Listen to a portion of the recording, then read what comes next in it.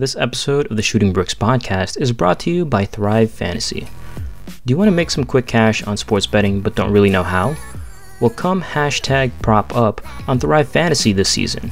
Thrive Fantasy is a daily fantasy sports app for player props. They have eliminated the need to do countless hours of research because they only ask you about the top tier athletes in a specific sport. For instance, if you're interested in the NFL, on Thrive Fantasy, you choose 10 out of the 20 player propositions to build your lineup. NFL not your thing? Not a problem. For the NBA, MLB, PGA, or esports, you choose 5 out of 10 player prop options to build your lineup. Each prop has a fantasy point total associated with the over or under based on its likelihood to happen.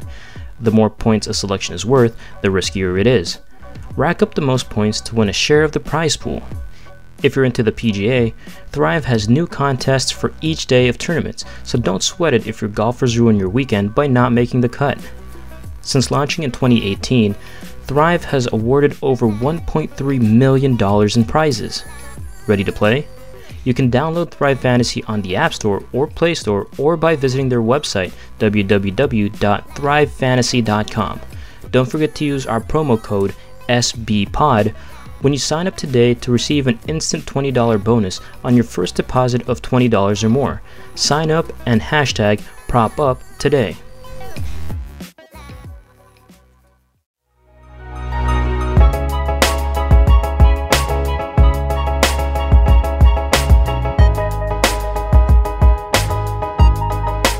Welcome back to this episode of the Shooting Bricks podcast. And we all live in California, and it's looking really, really horrible out there.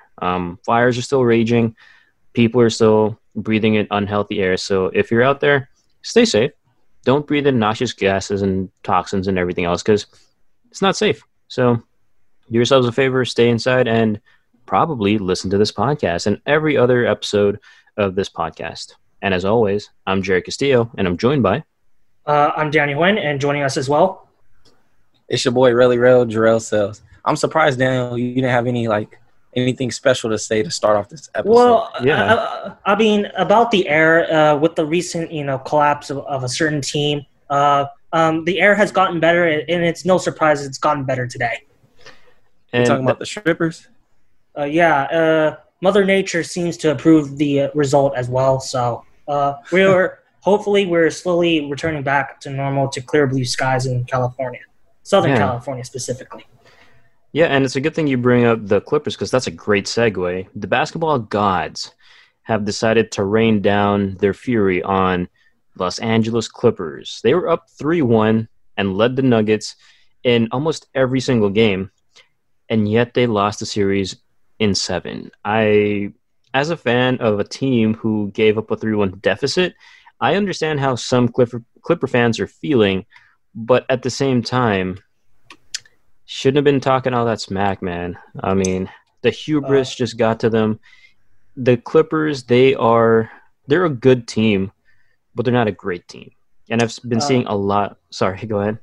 That was the most, those 48 minutes last night were some of the most pathetic basketball I have ever laid my eyes upon.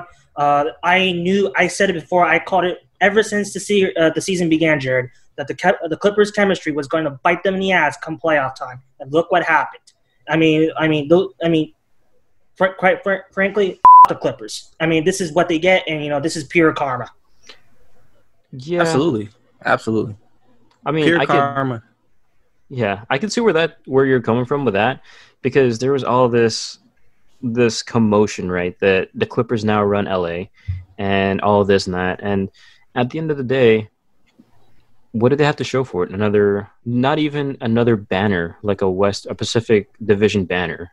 They just, It sucks for the Clippers, but at the same time, you guys shouldn't have been running your mouth, I mean, the Clippers are essentially a bunch of great individual players, but they cannot communicate for the fucking sake of their lives. So this is what happens when you don't work on your chemistry all season long. This is what happens when you obsess over load management. So this is what they get. They completely turn off during the playoffs and they get tossed. Yeah, they got tossed. And you mentioned how there wasn't really that much chemistry. On the flip side, you got to give the Nuggets a ton of credit, right? Because Jamal Murray, he scored 40 points. He's just been arguably the best point guard in the bubble, at least remaining. He's been the best point guard. Nikola Jokic had a triple-double in the third quarter with and ended up with 16 points, 22 rebounds, and 13 assists.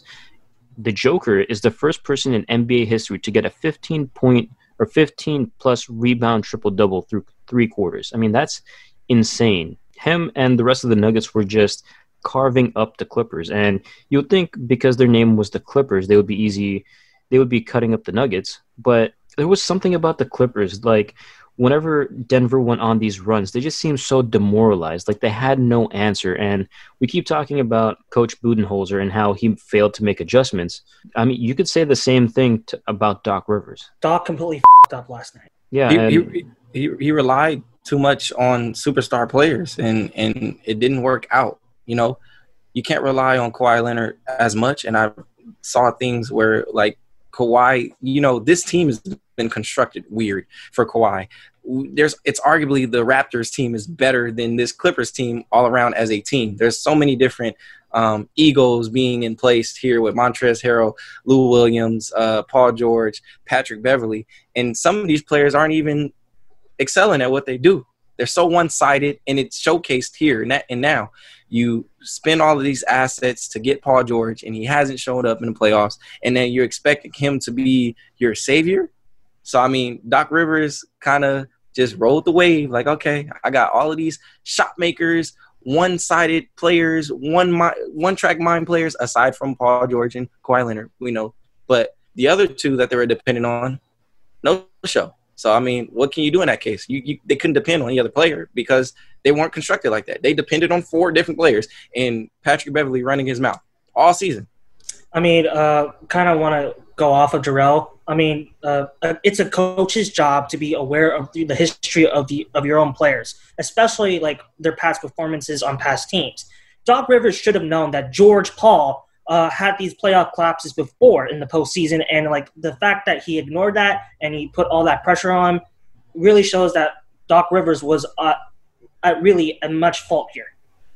Yeah, and I gotta apologize to you, G, because a few months ago we were having this discussion about how the Clippers and the Lakers, they had some game, and I posited the question that had Lou Williams and Montrezl Harrell played against the Lakers, the Clippers would have won easily. And I just want to apologize for that heinous statement because that was really dumb. They can't even get through the Nuggets. So, yeah, this is my formal apology, man.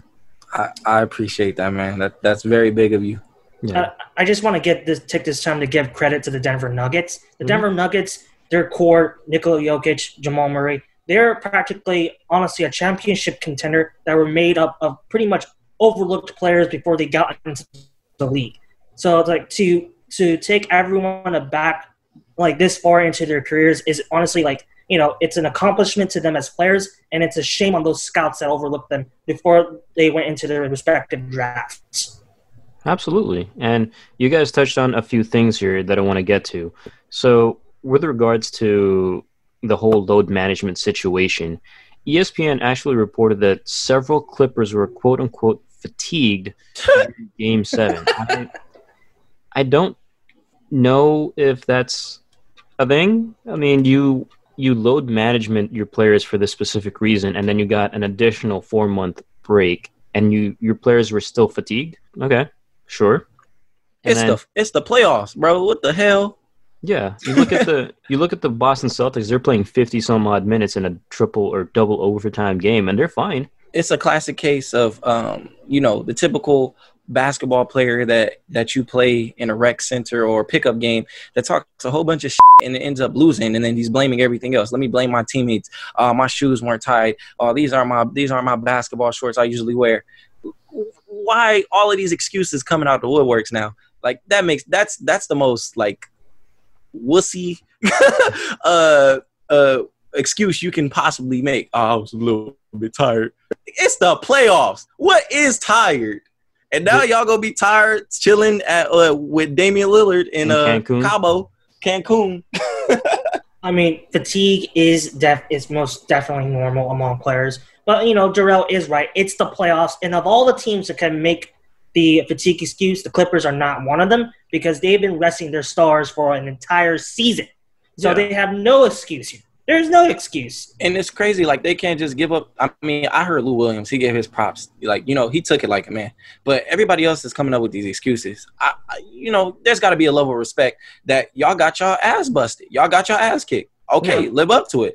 LA, y'all tried to put all these billboards in LA. Y'all spent all this money on advertisement talking about y'all the real LA team, pumping up your chest, talking all of this shit, but you can't even deliver. So it's the Clippers, it's just within their DNA as an organization that they always want to be heard, and where they need to be heard at is on the basketball court. Talk that shit once you do shit. Like, y'all got this amazing on paper team, and the Clippers have been known for this for years, to get Lakers rejects, Wesley Johnson, or get Paul Pierce at the end of his career, and get all of these amazing players that were good off your team onto the team, and nothing comes out of it.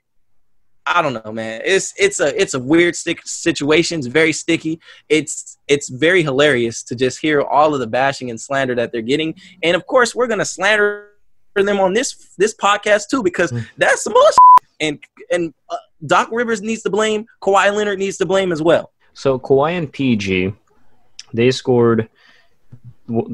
scored 14 points on 6 of 22, and Pandemic P scored 10 points on 4 of 16.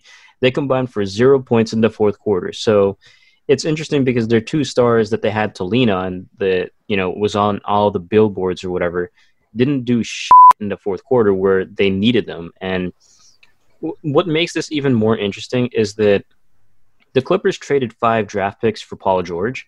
And the thing is, they have maybe a 1-year window because Paul George and Kawhi can both be free agents in 2021. So basically, we're looking at the Nets of this era, basically. Because if Paul George and Kawhi don't win next year, are they going to say, you know what, let's try again? Or do you think they'll just hop onto another team and say, you know what, maybe Kawhi says, I'm going to go back to San Antonio because they have a good young core there, or Paul George might be like, I'm going to go to the Lakers or something, right? I just wanted to say before, Jared got into the stats, George Paul, I'm going to keep calling him George Paul for now. His press conference response was the most pathetic of all. When you're lining up your team like that on the roster of like that caliber, your goal is to obviously win a championship. I mean, there's like, what can you say? So that's a pathetic response. Honestly, this series, this loss kind of reinforces the Clippers' history, and honestly, their whole franchise and organization is one big legacy of failure. Speaking of failure, I just want to posit this question to you guys, and I don't know if you guys feel the same way, but for me personally, I feel like Doc Rivers is one of the most overrated coaches in the NBA.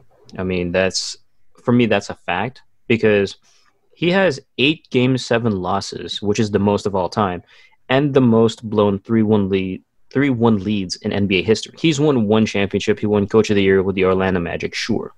But I feel like he's extremely overrated now because I feel like he's one of those coaches that got hired with good players. The good players were already there, but he was just there, and the good players just made him look good. So do you guys feel he is overrated? And if so, what do you guys think about his job security? Because although I think he's overrated, I think he still keeps his job. You got to remember, Jared, before the Big Three formed in Boston, Doc Rivers had one of the worst seasons of his career. I mean, the team, Boston, had one of its worst seasons in general in a long time. And 16 wins, right? Yeah, and he was on the verge of being fired. So if it wasn't for Kevin Garnett, Ray Allen, and Danny Ainge pulling some tricks out of his ass, Doc Rivers would not be in this position right now. But other than that, yes, I think he's definitely an overrated coach. He has not done much with the players he's been given to. Like when he was hired to the Clippers, he had Chris Paul and Blake Griffin with him. He didn't do much with that. So I think he keeps his job security for at least one more season, but he must win next season. I agree with the statement that Doc Rivers is an overrated coach, and he was just blessed with the opportunity, like you said, to have a good roster and win that championship. And that on his resume kind of put him in a position where he's had so much longevity now. Now, let's say he doesn't win that championship, and we just go off of his stint with the L.A. Clippers. I almost said something else. L.A. Clippers. He would have got fired, because it's crazy to see, like, in the NBA today, you can be a successful coach in the regular season, make your way to the playoffs, and lose and get fired. But coaches that, working with teams that aren't making the playoffs have a little bit more stability. I don't know. That's what I've noticed. So with that being said, hell yes, he's an overrated coach. I feel like he's decent. He's okay. We've seen what he did with the Clippers before they got Kawhi last year, right? With the young core, Tobias Harris, Shai Gilgeous-Alexander. They were a pretty solid team. We didn't expect them to be in the playoffs, yet they made it. So I think Doc Rivers is a decent regular season coach, and he rides on his talent. But when it comes to the playoffs, he's a totally different coach. And we don't see a lot of coaches that are able to adjust their game plans. And it's becoming more of a rarity now in the NBA from what I'm seeing. Like, we know Brad Stevens is pretty good at that. Back in the day, Phil Jackson was pretty awesome with that, although he leaned on his superstar players. But Doc Rivers, you don't see it. The construction of the team is also an issue, too. I think Danny Ainge with the Celtics kind of did a terrific job. The Clippers, on the other hand, who is their GM now? Lawrence Frank. I'm pretty sure. I don't know. It's been a similar formula for the past 7, 8, 9 years with the Clippers. Just get a whole bunch of talented players individually that do one thing, and let's see where we could go. I mean, I also want to say that this situation kind of makes me think that Kawhi Leonard is honestly not the best leader of a team. Sure, he won that championship. He won that championship in Toronto, but that was only because that team had no expectations on them. So there wasn't really any pressure going into that playoffs that year. So Kyle Lowry was the leader of the Raptors last year. That's also true. Sorry, I negated that fact. But I think this is truly the first situation where like Kawhi Leonard has been pushed into a true leadership position, and his non-vocal, verbal, vocal style is clearly not working. Look at that image we saw yesterday of him and playoff P sitting on the bench, no emotion whatsoever.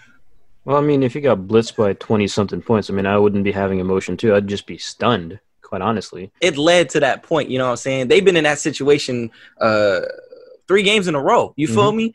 And who is he gonna defer to be the voice? Pandemic P that ain't got no experience being that guy. Who is he gonna get this from? Lou Williams, who's going to the strip club, Montrezl Harrell, who flexes for doing the bare minimum, or Patrick Beverly, who talks all this nonsense. It doesn't really have anything to back it up. So they thought they was dogs, but they ain't champions. They not champion. They don't have champion DNA. So yeah. I agree with you there, Daniel. He needs that vocal leader, and the Clippers don't have that. Yeah, and one last thing here before I move on. The thing with Kawhi is that the 2 championships that he's won, right?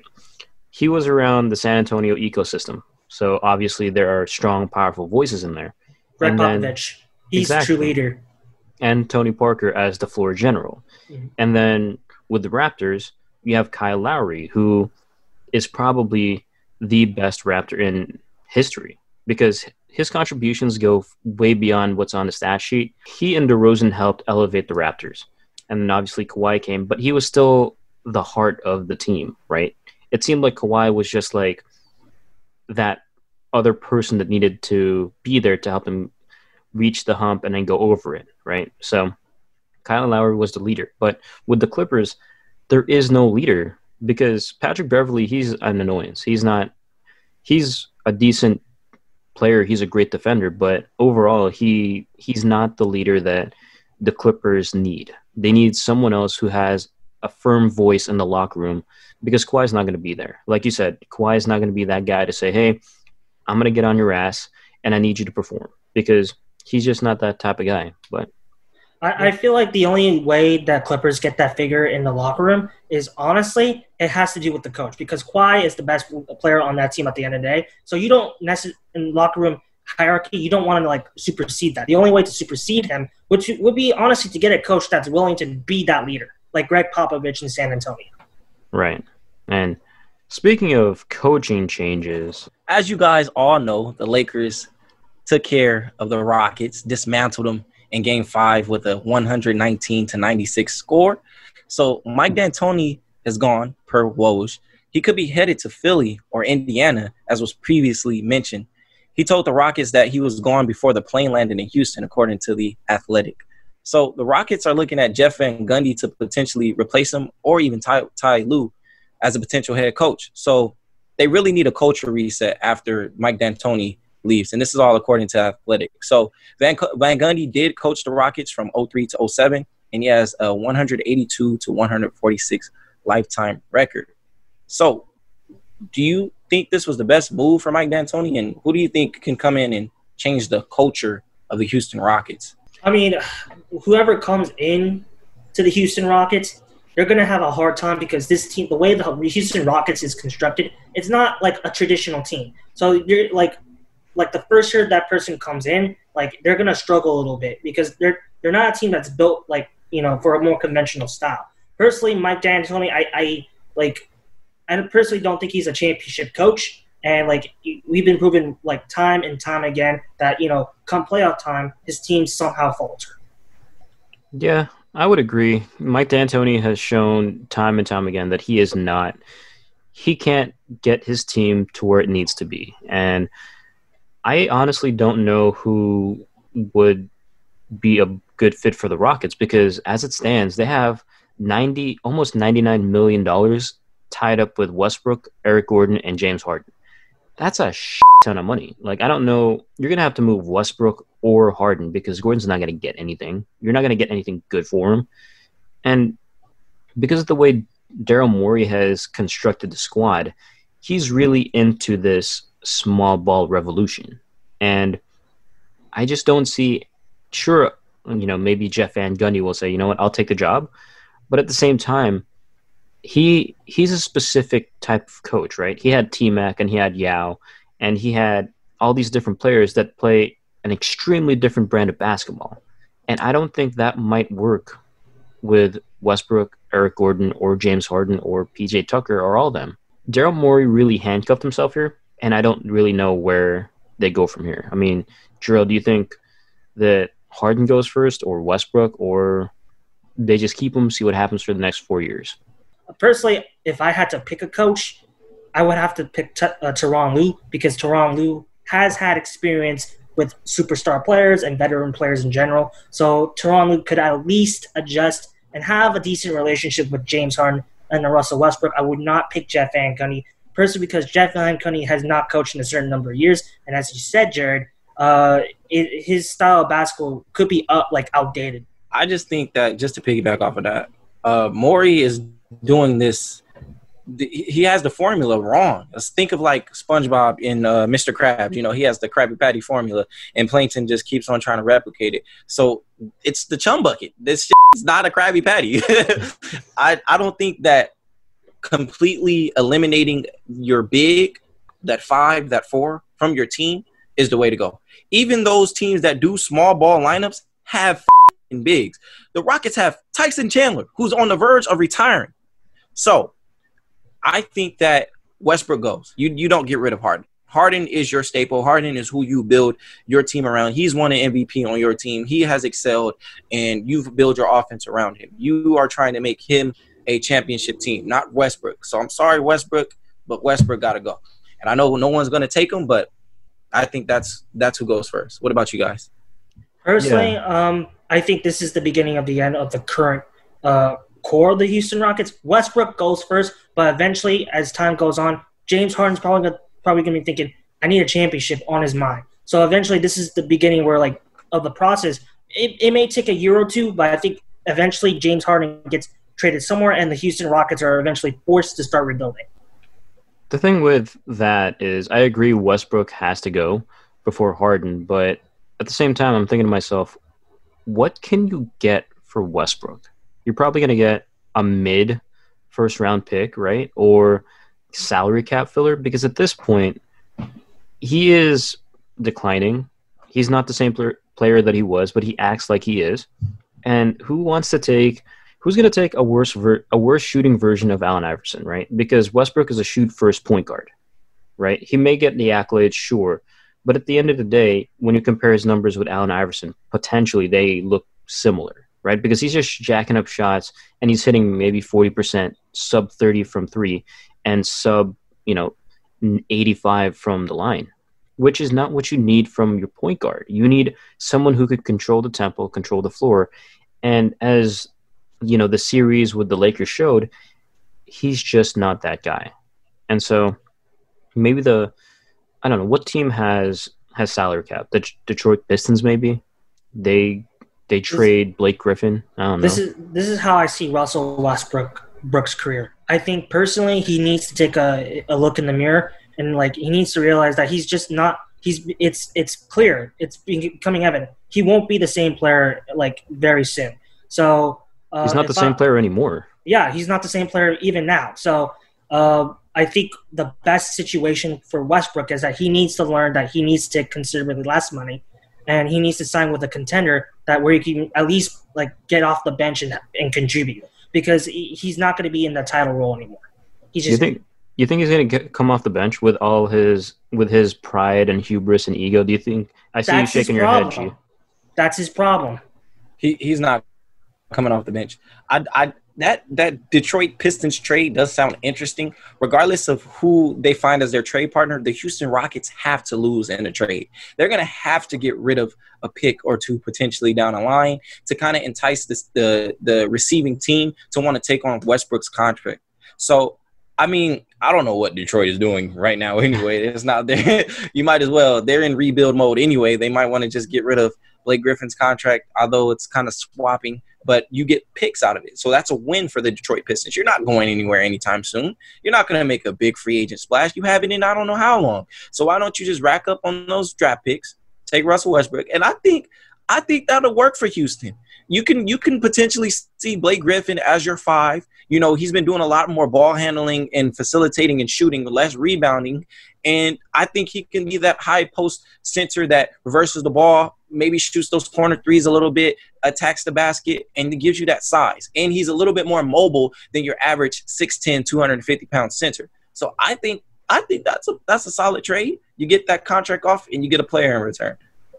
That's the thing, though, just to throw this out there. Blake Griffin, like you said, he can do all these things, but he hasn't been able to stay on the floor. So I think that's the one red flag for the Rockets. If you're Daryl Morey, you get a pretty flexible player, but at the same time, that flexibility can only stretch so much, right? I mean, after, no matter what really happens, all I really see is a franchise on the decline. And I think this feels to me, I mean, they're clearly not the same type of players. This clearly feels to me like where the Lakers were after that series against Dallas. I just felt like this is the beginning of the end. It's all going to go wrong from here. I know a team that's not going through that process right now, and that's currently the Denver Nuggets. They've been balling out this whole playoffs, and they're in the conference finals since Carmelo Anthony. So that's a while. So, again, Lakers, Nuggets, Western Conference Finals. Just before I get into it, who do you guys got coming out of the Western Conference? I'm going to have to say Lakers in 6 realistically, but if the Lakers get lucky, they can pull out in 5. You know what? I'm going to play devil's advocate because it's the Nuggets. I'm going to say Nuggets in 7. Lakers go up 3-1, and then Nuggets come back, do something that's never been done before, go, win 3 straight for another 3-1 deficit series win. What say you, G? I have to go Lakers in 6.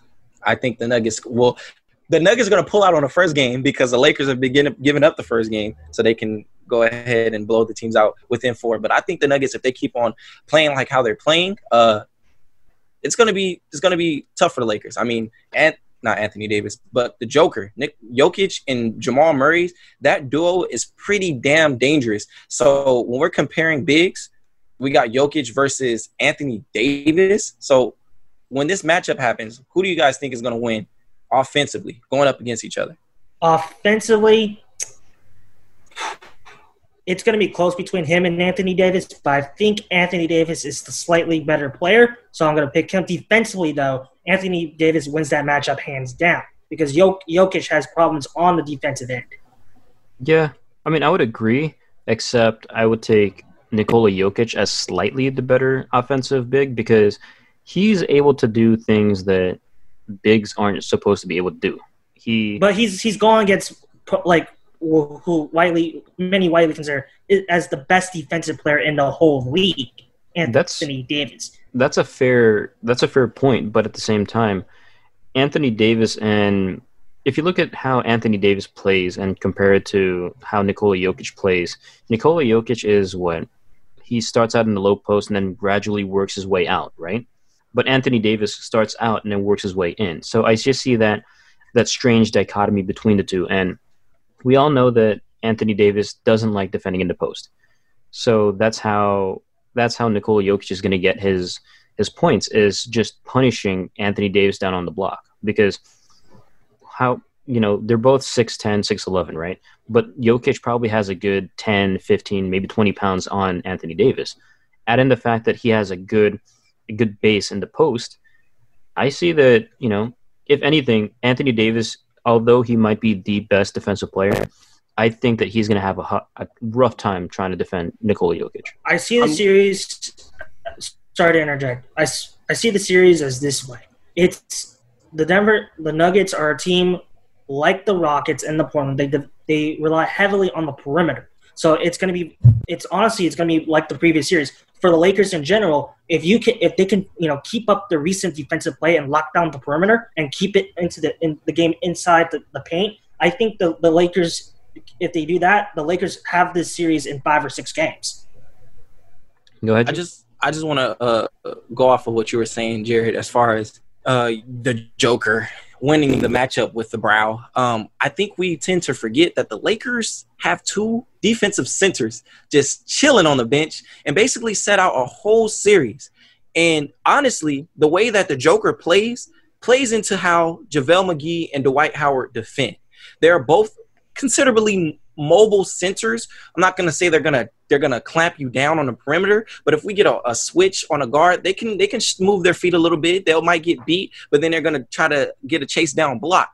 But with Jokic isn't Anthony Davis on the offensive end. Jokic is like, kind of like Kyle Anderson. He's slow-mo, very slow-mo, and he's very crafty. And I'm not trying to take away from his offensive abilities, but we have bigs that are going to be able to stay in front of Jokic, and Anthony Davis is not going to have to worry about guarding Jokic unless it's down the stretch and we don't have those bigs in, where he can be that secondary defender coming over to deflect the pass, block shots, or get a steal out into transition. So I think the Lakers are looking good on that end, and these centers are going to step up, and they finally got their time to play. Like Daniel said, on the defensive end, though, Anthony Davis is about to eat. If Jokic is guarding him, especially when we do our small ball lineup, we also have to factor in Anthony Davis isn't the best passer. But towards the end of the series, he's been getting a couple of more assists up, and I know it's not playmaking like, oh, I'm setting this person up for a score, but his willingness to pass, especially with cutters like Kyle Kuzma, I think we're going to be able to combat the Nuggets defense, especially in the paint. We're going to dominate. I mean, also, you guys got to keep this in mind. Denver has played 14 games in the playoffs so far. The Lakers have played, it may not seem as less they've played 10, but 10 compared to 14, especially in the playoffs, is considerably much more rest for these Lakers. So the Lakers are going to come in the series way fresh, and Denver's going to possibly come in the series very exhausted. Yeah, absolutely. I feel like at the same time, though, you obviously, you guys know that argument, rest versus rust, right? So if everything goes the Nuggets' way, I feel like they could, like I said, Nuggets in 7, but who knows, right? Because we've seen how JaVale McGee he's a solid defender. He's long, lengthy, what have you. But at the same time, he has those moments where his defensive IQ isn't necessarily there. I would honestly think that Dwight Howard gets more minutes than JaVale this series. Because that's typically how it goes. Yeah. Why would you? And Dwight Howard hasn't been the best, big for the Lakers, but what can you expect at this point in his career? But I just feel like the entire situation is going to rest on the bench because Denver's bench has been they've been on fire. When they're in there, they can just, especially Michael Porter Jr. He's been playing lights out, but depends, right? He's had his very immature moments, and Right. I feel like there are gonna be those times where it's gonna finally bite him in the ass, especially And- against a team like the Lakers. Exactly. We're going to capitalize on his stupidity. No offense. Michael Porter Jr. is in the same build, the same boat as Kyle Kuzma. So we got two players on the court that does stupid stuff at times. And the thing about Michael Porter is I think his stupid moments are a little bit more stupider than Kyle Kuzma's. Kyle Kuzma does some wild stuff, but we just got to give it to him being in the league a little bit more. Michael Porter does stuff like what we talked about on the previous pod where you're up and you're pushing the ball or you get a rebound and you're trying to do behind the back with two defenders right by you. So, I don't know. I think our overall team, especially if we're looking at our duo of LeBron and Anthony Davis, beats the Nuggets. Fair enough. And if we're gonna talk about how overall teams played, we got to give props to the Miami Heat. They just went out there and they took game one against the Celtics 117-114 after a fantastic block by Bam Adebayo. Shout out to Bam. I know Hunter's probably really happy that his Heat pulled off one hell of a game.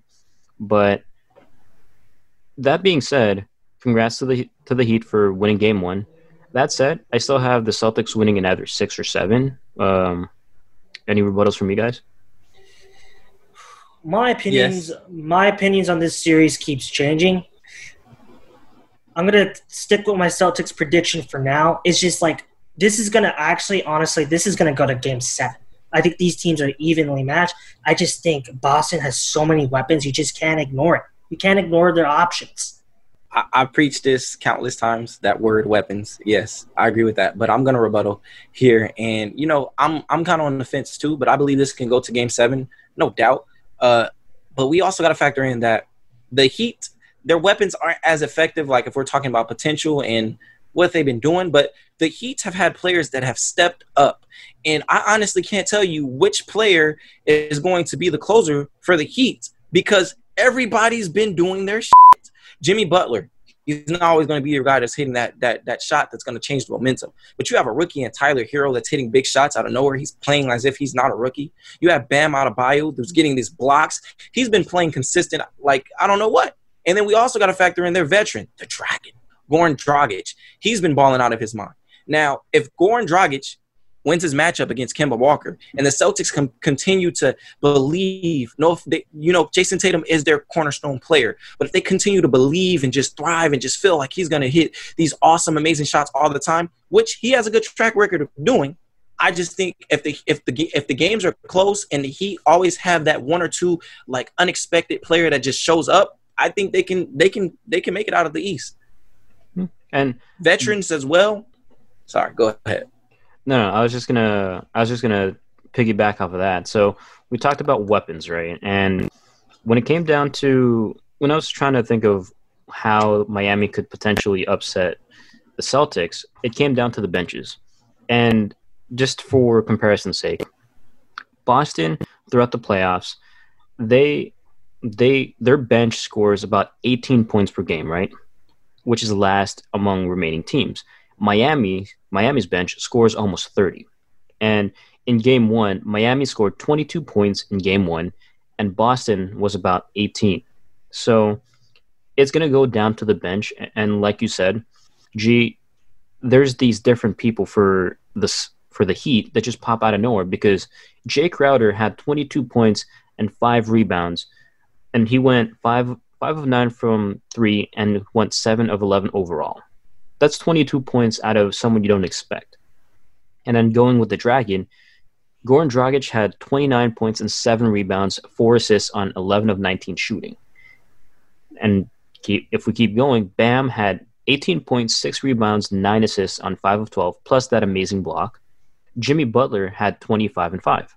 So that is such a a balanced attack.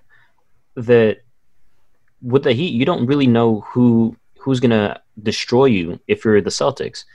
And on the flip side, if you look at how the Celtics played, their big three didn't play that poorly, but they need to get a little bit more from Kemba Walker because I've been seeing that he's been struggling a little bit.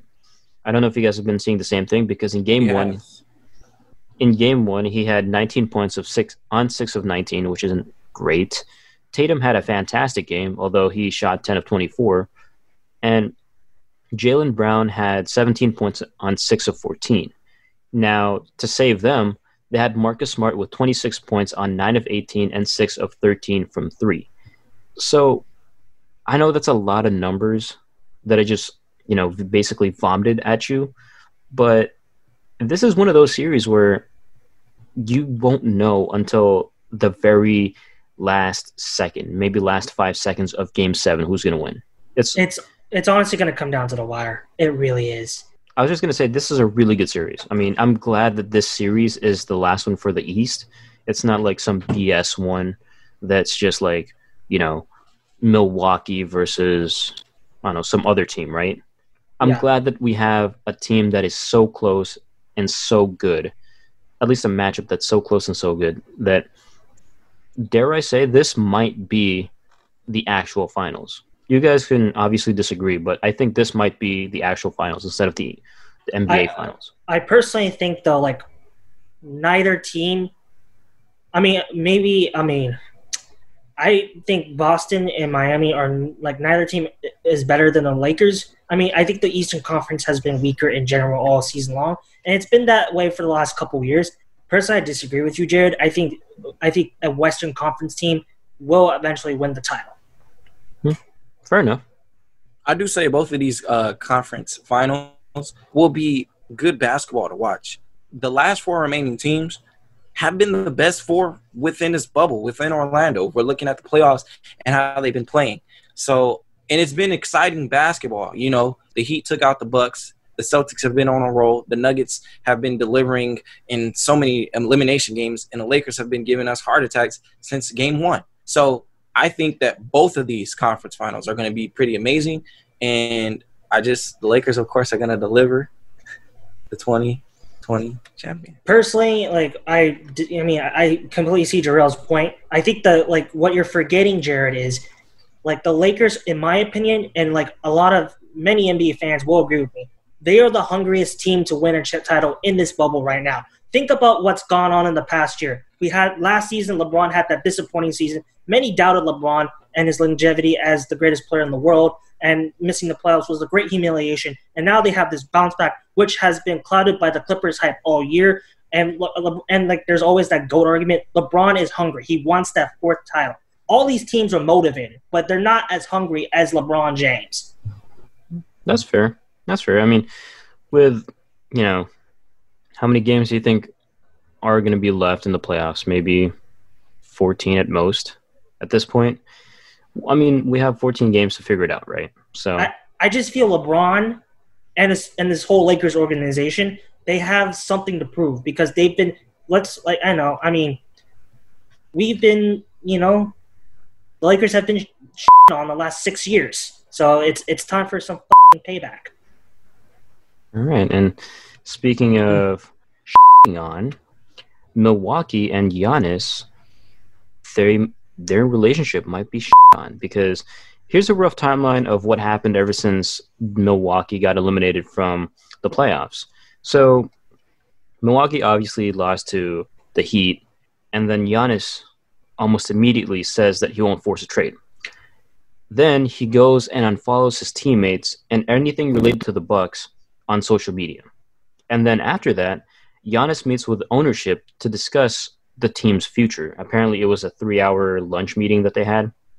The owner, Mark Lazary, said that the team is willing to spend into the luxury tax to be better. And obviously, the sides will meet again in the future to determine what's going on. The Bucks can offer him $221 million. That's a foregone conclusion that they will. But if they don't make any discernible changes, I don't think that's enough to entice him. That's why, not being a homer, I think he's going to go to the Warriors. And we've talked about this last week, and So I just wanted to touch on that. Do you guys think that after 1 week or however many days has gone by, do you think that Giannis will stay with the Bucks? And well, let's just put it this way: do you think the Bucks will be better, and do you think Giannis will stay?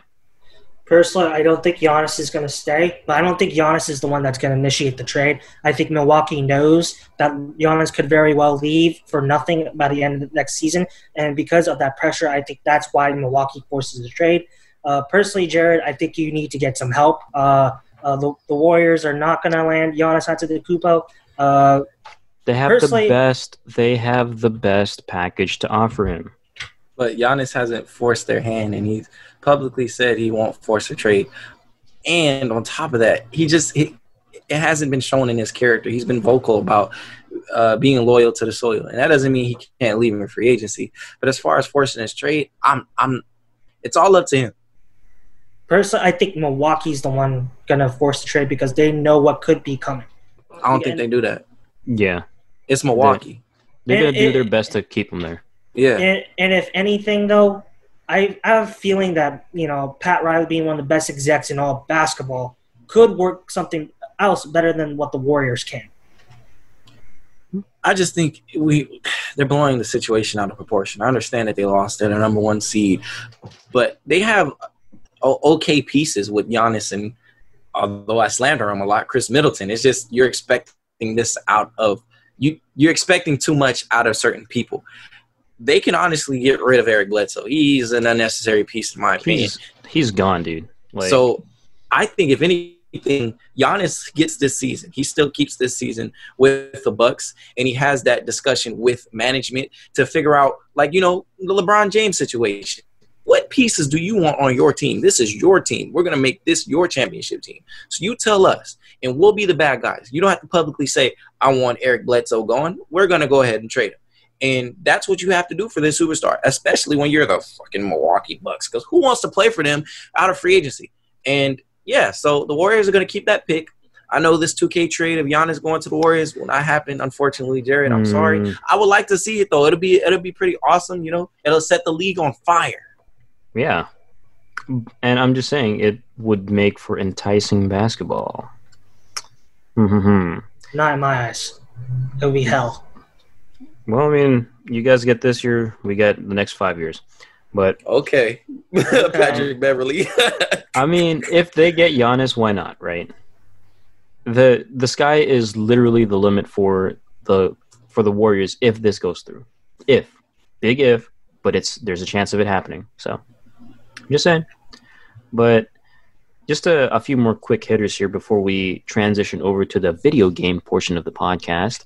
So, I don't know if you guys have been keeping up with the WNBA playoffs. They started, and first of all, we got to give a big shout out to Shea Petty. She hit a buzzer-beating, game-winning three-point shot just as time expired, as those things obviously are, and she helped lift the Mercury over the Mystics. And just a bit of context, last year the Washington Mystics won the WNBA championship, of course. They're missing their star in Elena Delle Donne, and just to put a little bit of a salt in the wound, Shea Petty was actually cut by the Mystics prior to the season. So big ups to her for getting her revenge game, just like one of those Robert Horry games, just be like, for the Lakers at least, telling the Kings, like, hey, you guys aren't good, whatever. But now the Mercury faced the Minnesota Lynx, and the winner of that faces the Las Vegas Aces. And just to keep moving forward here, the Connecticut Sun faced the Sparks. I know, G, you're yes, sir. You're looking forward to that. Tune in tomorrow. Shout out to my girl Candace Parker. She got Defensive Player of the Year. I'm actually going for the Sparks. I can't wait for them to secure this W.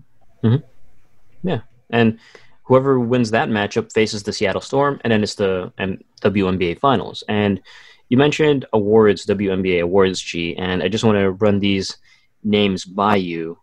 So the first team is obviously Breanna Stewart. She's led the Storm. Asia Wilson, who's led the Aces.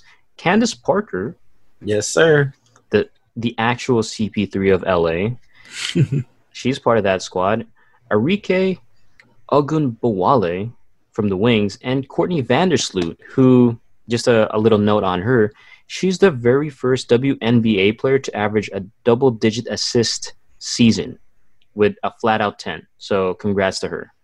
I think people really should know that averaging double-digit anything in whatever you do is very difficult, especially playing sports. So shout out to her for being the very first one. Yep. But I'm surprised to see, not just to piggyback, I'm surprised to see Brittany Griner. Like, she must have had a pretty bad season to not make any of the all teams.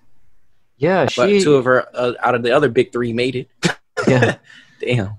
It's actually really interesting you bring that up because halfway through the season, she just had this weird falling out with the Phoenix Mercury, and she left the bubble for personal reasons.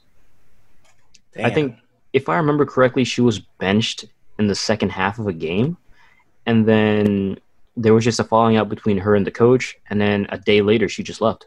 So I've heard and seen that she has that low-key Anthony Davis syndrome where she just doesn't believe that she's big or one of the biggest players on the court and doesn't want to play big. 6'8", dominate. Yeah, she's been averaging like 20 and 10, at least 15 and 10, if I remember correctly. So right. I don't know, with 2 blocks too. But speaking of more team news, so the rookie first team, the NBA rookie first team, I should say, we all know who it is. John Morant, Kendrick Nunn, Brandon Clark, Zion, and Eric Paschall. Shout out to the Warriors. We had one good thing go this year, and it was him. So, and then the trade. Yeah. The trade. You trading D'Angelo? Didn't y'all get a pick? I think that's a good thing. The pick, sure, but more often than not, the Warriors, or let me put it this way, it's a great pick, but there have been rumors that the Warriors are going to trade it for something else for next year. So, because we have Minnesota's unprotected pick next year too. So is that the pick? That's not the second overall pick, right? No. So this one is ours, and then next year's is the Timberwolves. Oh, okay. It's like top 3 protected, I think so. It's a pretty solid pick. But anyways, the rookie second team is Tyler Hero. Shout out to him for dominating so far. Terrence Davis, Kobe White, PJ Washington, and Rui Hashimura. Surprised again. No RJ Barrett. Oh, yeah. We forget that he's a rookie, and he was, top 5 in multiple categories as a rookie, points, rebounds, and assists, and he doesn't make it. I don't even know who the Terrence Davis is. Play for the Raptors, I think. I know he plays for Raptors now, but I know every other rookie on this list but him. Yeah. Well, you'll be glad to know that he played on the Knicks, so that's why.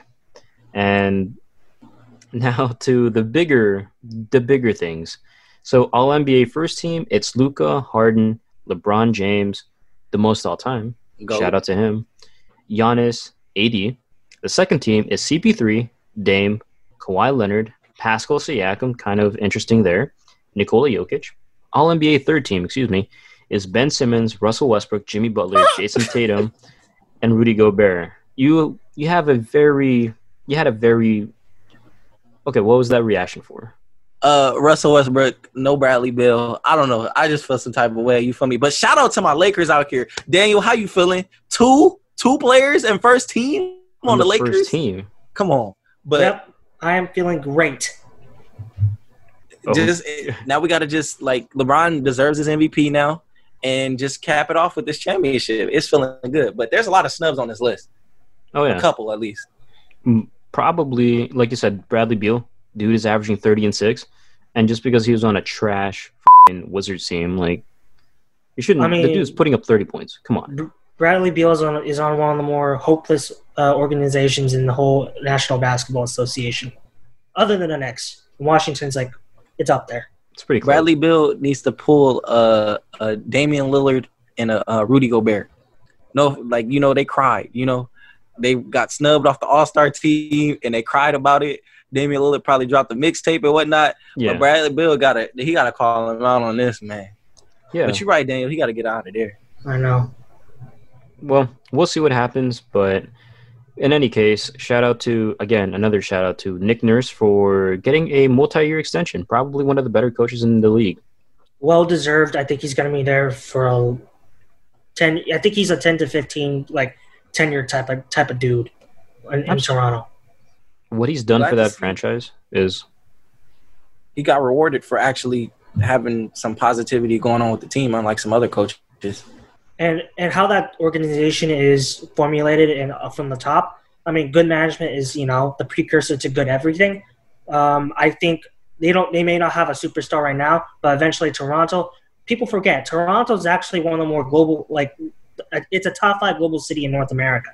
So I never understood why. I think the reason why it hasn't been a free agent destination is players are just simply unfamiliar with the city. But once people get to know that city, eventually Toronto lands a superstar, whether it's in the draft or through signing an all-star. So I think that team is going to win a couple. I think he wins at least. I know it's too far, but he wins 2 more rings in his tenure there. Fair enough. But with all that being said,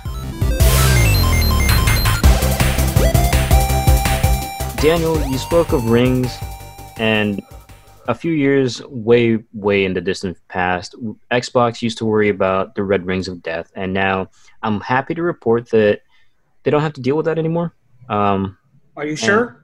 Because Microsoft always has technical issues with their systems.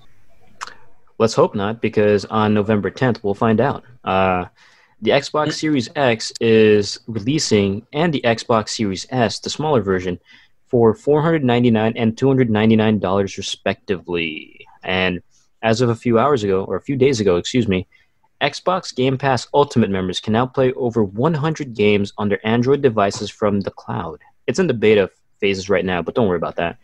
And it's available via the Xbox Game Pass app at no additional cost. So that's a good thing about Xbox, is that they know what their market is.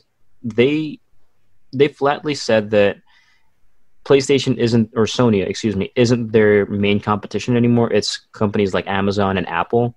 So the console wars as we know them is basically over, because Xbox is trying to appeal to one core audience and Sony is appealing to another. And we'll get to Sony in a minute. But personally, no one gives a shit about this console. I think Microsoft is just. I wish Sega was back in the console race, but that ain't here we go again. Dog. Bro, I mean, Sega. Sega. Have you played Yakuza, the Yakuza series?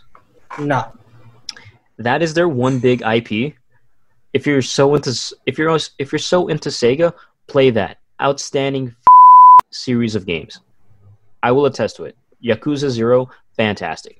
You will spend 10, 15, 20 hours in the first 2 chapters because of all the other you have to do, but it's a fantastic series. I highly recommend if you're so into Sega. Christ, why is that so hard to say? I mean, everyone knows Sonic is better than Mario, but that's man, come on now. I'm talking about Yakuza. We're gonna have to do a poll on the Shooting Bricks podcast. He ain't listening to one word you saying because he's stuck on Sonic is better than Mario. Only thing he better at is running. Anyways, I think Xbox is wrong for this, dog. Y'all just gave up. Y'all was down 3-1. Y'all gave up. They need to take notes with the Denver Nuggets. Why are you competing with Apple and Microsoft and Amazon? In my opinion, you're as the Xbox as the Microsoft is competing with them. But okay, that's what the argument is. Okay, my bad. So they need to focus on the gaming though. But damn, go ahead. So the reason why Xbox or Microsoft is paying more attention to Apple and Amazon is because they're trying to get into that ecosystem, right? Because Apple has those things where you can pay for your phone and you can get like a new one, right?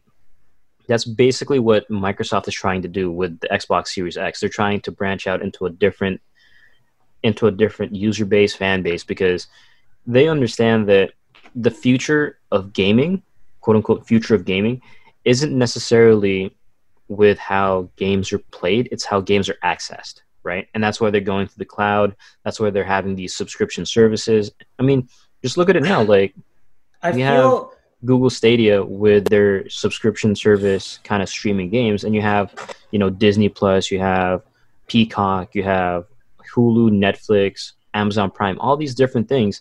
So I think that's their problem. I feel as if Microsoft is trying to make a console for the non-gamer. They're aiming for people who want an Amazon Fire TV or like Apple Box. or like an Apple TV Plus. They want that. They want a system where you can put Netflix on your console. But the thing is, they're making a video game console. Exactly. And that's what the they did with the Xbox One. And that's why and they're behaving like NBA Live right now versus NBA 2K. PlayStation is NBA 2K right now. Xbox is on the decline. And all of this stuff, I don't as far as a gamer goes, look, I was an Xbox fan. I was the Xbox man. I was in there arguing on Twitter that Xbox players aren't bad. You know what I'm saying? But now I have moved over back to PlayStation because PlayStation's where it's at. And then all I don't know, bro. It's speaking of PlayStation being where it's at. Nice Their segue. release date, PlayStation release date is November 12th. So the regular PlayStation that we've all seen, the big that looks like a fan, a router fan, is It's a router. $500. Yeah, a router.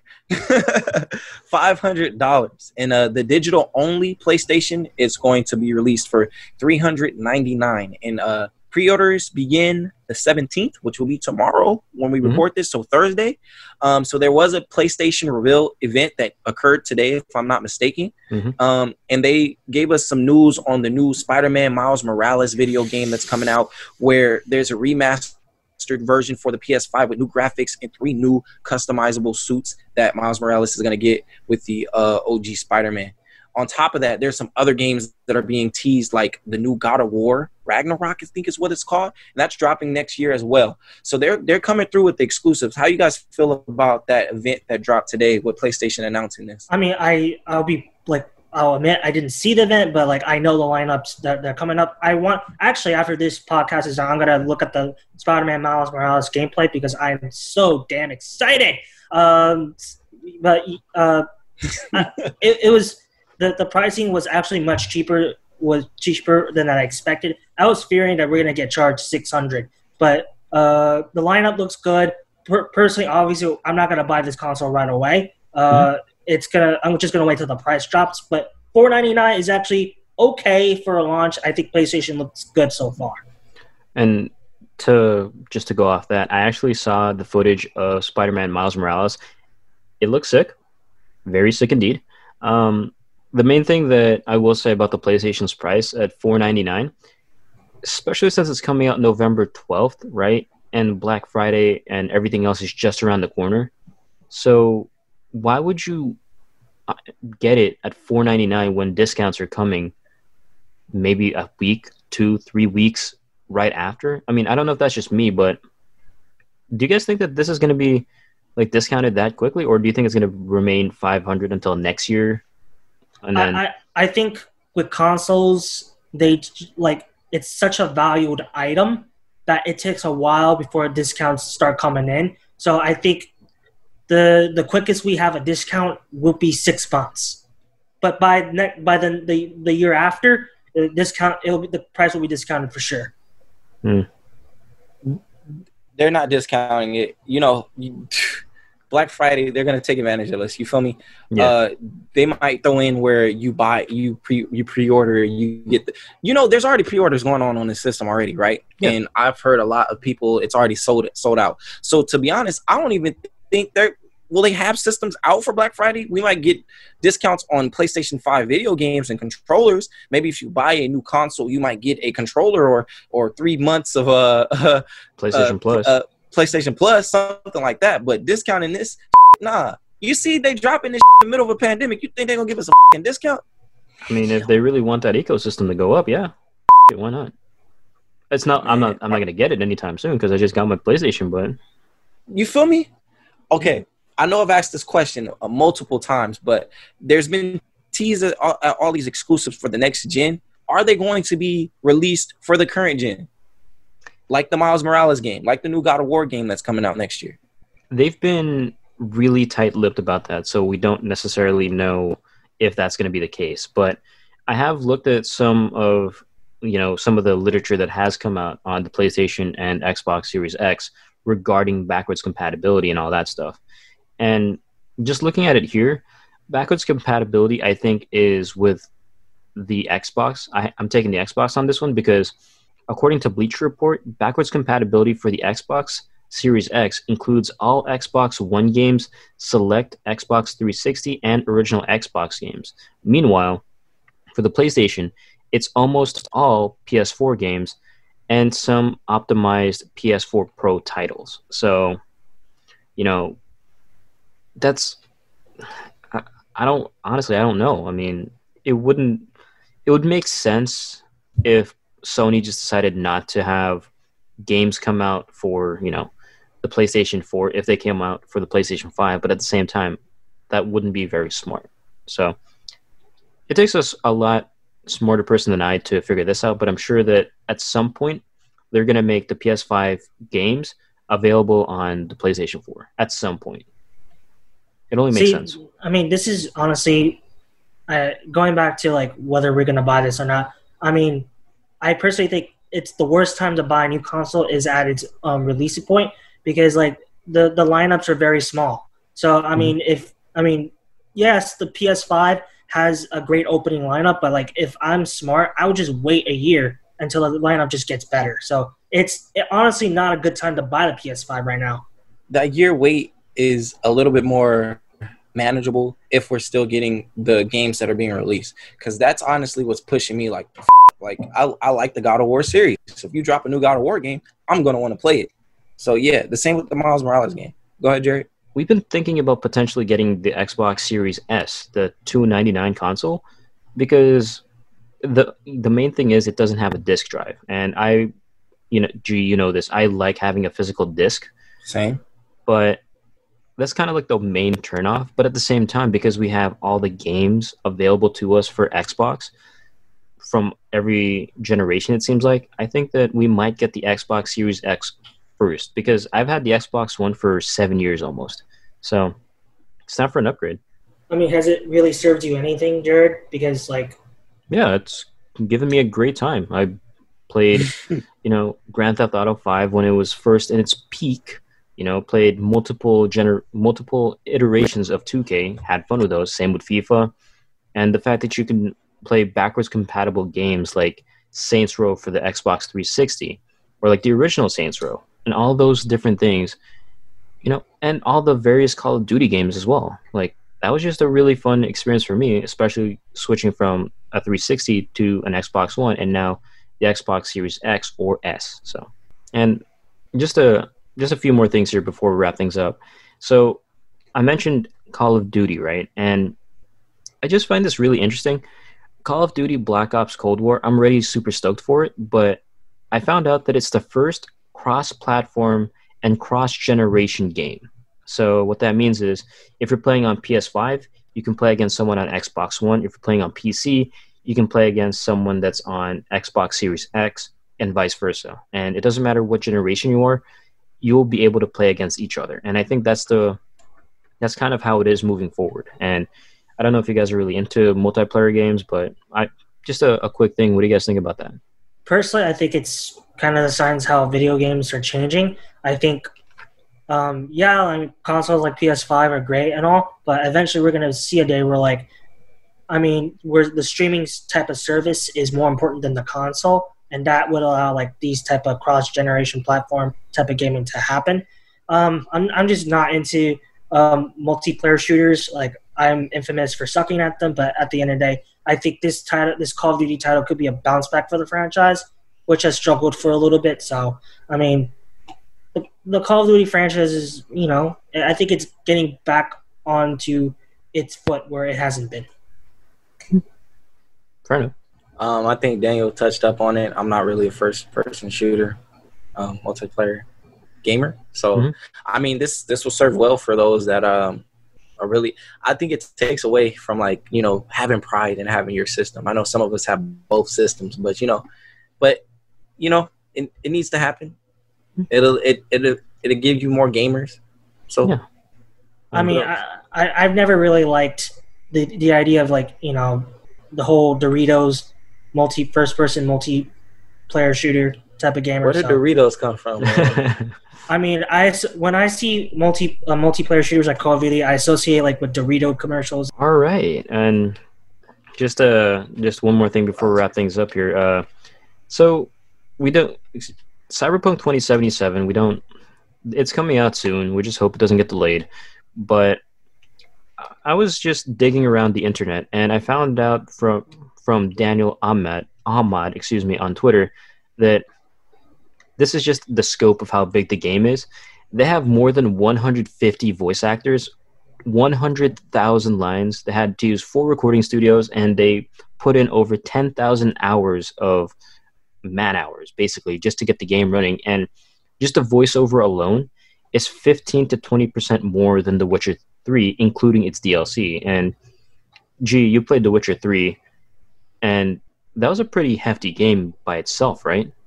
Absolutely. The environment, the role playing between NPCs or characters that actually hold value to the video game was awesome. So to see that there is how much more? 15 to 20%.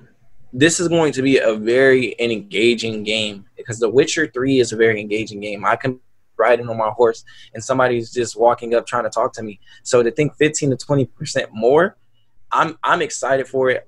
I think Cyberpunk 2077 is going to be awesome. Like I said, the only downfall for me is that first person, but I'm still going to cop this game. And I'm glad to see this because I like those role-playing elements in video games.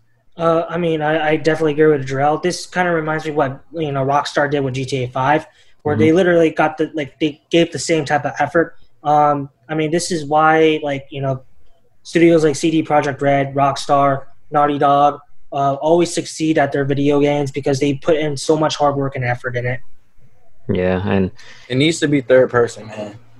Maybe. That's the only part of the game so far that I don't necessarily understand. Why was first person chosen in the first place when the other games that studio has done have been in third person? So it's kind of weird to me. But yeah, I'm not into, especially with you being able to customize your character to the finest detail. What the I want to see my character. Why add that element for me to not see it?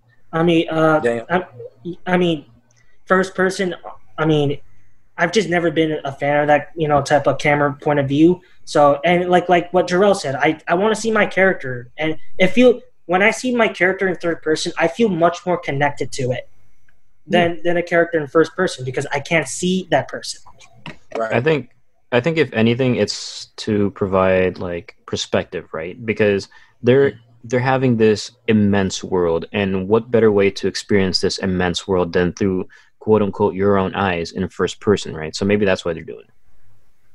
Yeah, I get what you're saying. I guess I would just, as a gamer now, you want the choice, Maybe give us the choice to experience it in different ways. Just to piggyback, that's why I like Ghost of Tsushima. You have different ways to experience the game. I can play the game in black and white. I can play the game in the native language of where this is being placed at. So it's like I'm watching an anime with the subtitles. And I just think giving me that option is awesome, and that's what we need as gamers, that option, especially in an open world video game. Yeah, it just makes sense, right? Yeah, absolutely. But with all that being said, speaking of things that make sense, make sure to subscribe to the Shooting Bricks podcast and leave us a review on your platform of choice. It really helps us out. And with all that being said, lastly, make sure to follow us on @PodcastBricks on Twitter and @ShootingBricksPodcast on Instagram for all the news on the Shooting Bricks podcast. And as always, I'm Jerry Castillo. I'm Daniel Nguyen, and joining us tonight, it's your boy Really Real, Jarrell Sells. And we will see you next week.